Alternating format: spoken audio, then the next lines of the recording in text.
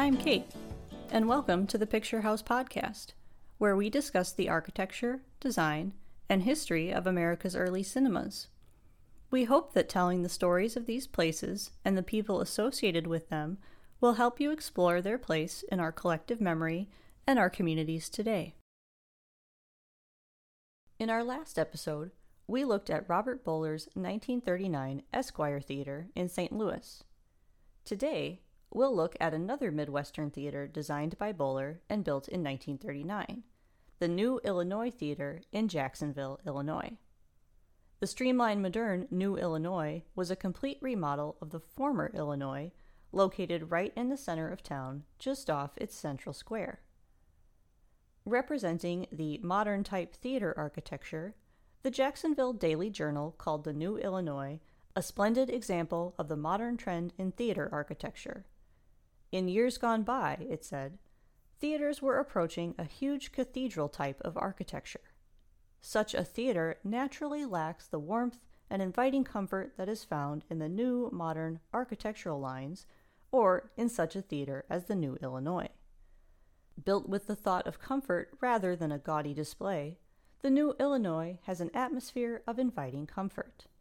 Simplicity and beauty are keynotes of the design. Today's important thought in theater construction is for the comfort and safety of theater patrons and the creating of an atmosphere of pleasant relaxation. If you listened to the first episode in our Boller Brothers series, this line of thought will sound familiar. By the end of the 1920s, Robert Boller was advocating for smaller theaters, and this design philosophy, as well as the economics of the 1930s, certainly informed Boller's creations even into the late 30s, including the New Illinois.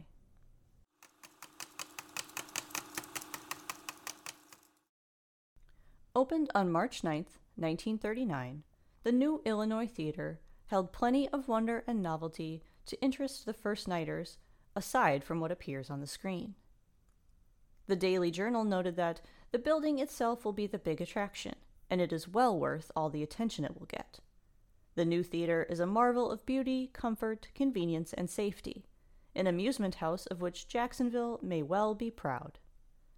The paper went on to note that there was a deeper, vast significance attached to the opening of the New Illinois, for it represented visual evidence of a great faith in the future of Jacksonville, proof that Jacksonville is going constantly forward. The March 8th edition of the Jacksonville Daily Journal included a special 12-page section on the New Illinois Theater and its premiere showing. The theater's debut evening was to be radio broadcast, and some kind of aerial bomb would herald the New Illinois' launch. Plus, many local leaders were slated to attend the elaborate and impressive opening. The Daily Journal's comprehensive coverage included excellent descriptions of many facets of the theater. It walked potential moviegoers through the New Illinois, no doubt building anticipation for the theater's debut on March 9th. On approaching the new theater from any direction, the first-nighters will be attracted first by the blazing lights of the entrance. A huge 5-section marquee spans the corner, with the ticket office exactly at the corner, the window opening directly on the street. On entering the outer lobby, the first-nighters will find themselves in a beautiful, softly lighted room, 36 feet by 18 feet. Light blue and gold are the dominating colors here, with the walls of light blue carrying gold trim. Lighting fixtures are designed with emphasis on parallel lines, those on the walls being placed in vertical position and those on the ceiling horizontally. The baseboard is dark blue, topped by tile molding in red and yellow. Through tastefully designed glass doors, the throng of first-nighters will enter the outer foyer, where they will get at once a feeling of luxury and ease. Finished in warm red and cream tints and carpeted with rich-toned floor covering, this spacious room at the rear of the auditorium gives the theater-goer a sense of anticipation and delight. This spacious hall is 20 feet wide and 64 feet long. The walls are tinted and paneled. Graceful arches span the foyer. The lighting is similar to that in the outer lobby. A wide staircase leads to the balcony, from each end of the foyer. The transition to the inner foyer is scarcely noticed, except that the visitor feels at once he is approaching the main auditorium. The inner foyer serves as a means of reaching the large entrance into the main floor. Inside the theater itself, there is everything to see. The auditorium is 62 feet wide and 76 feet long. The color scheme for the walls and ceiling is in light pastel shades. Rich drapes are in colors that quietly blend all other colors in the theater to give the place a home-like atmosphere.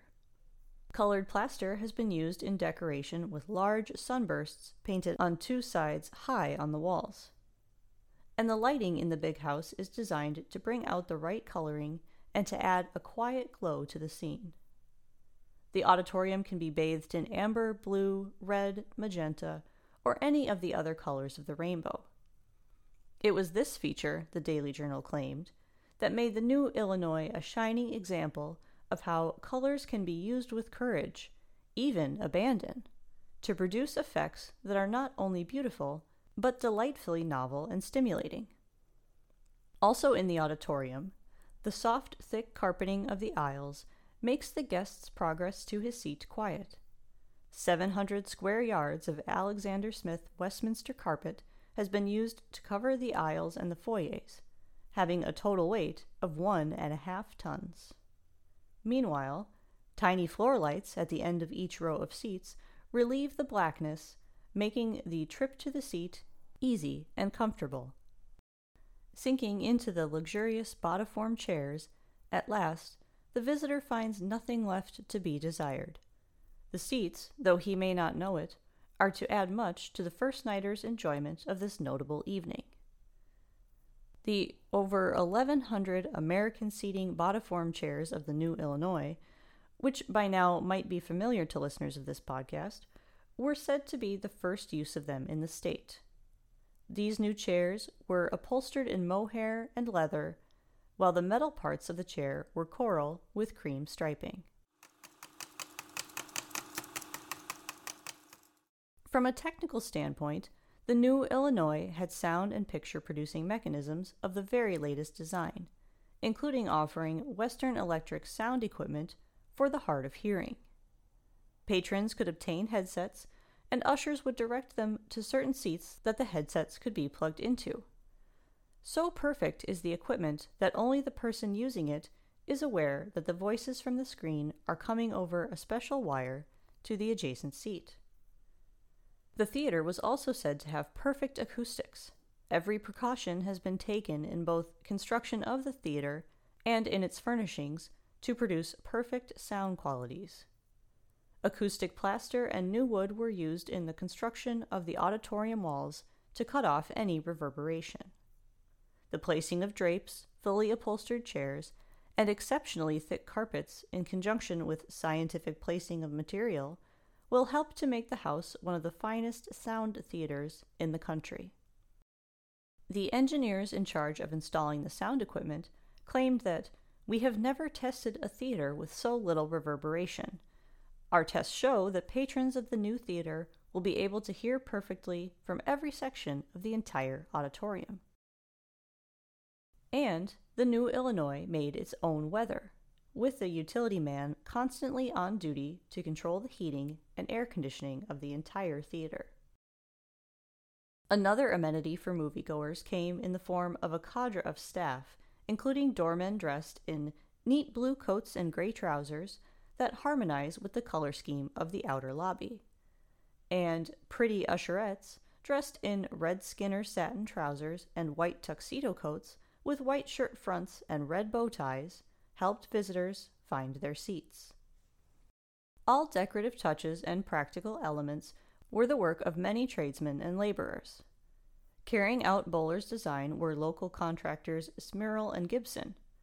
Capital Tile Company of Springfield did the artistic and uniquely designed tile work on the exterior of the theater, in the lobby, and in the lounge rooms, which added to the unusual beauty of the new Fox, Illinois. Lumber and structural steel were provided by local firms F.J. Andrews Lumber Company and Illinois Steel Bridge Company. The theater's millwork was completed by Crawford Lumber Company, and its plumbing and heating was done by Pat Sheehan, both also of Jacksonville. In addition to these companies, the Daily Journal reported that the entire theater was built almost exclusively with local labor and all local materials. Today, Boller's Illinois is operated by a regional theater chain, ensuring that local residents in Jacksonville can still see movies on the big screen in a classical setting. Thanks for listening to this Boller bonus episode. I hope you enjoyed it, and I hope you'll join us for our next episode. Until then, may your seats be ever in the center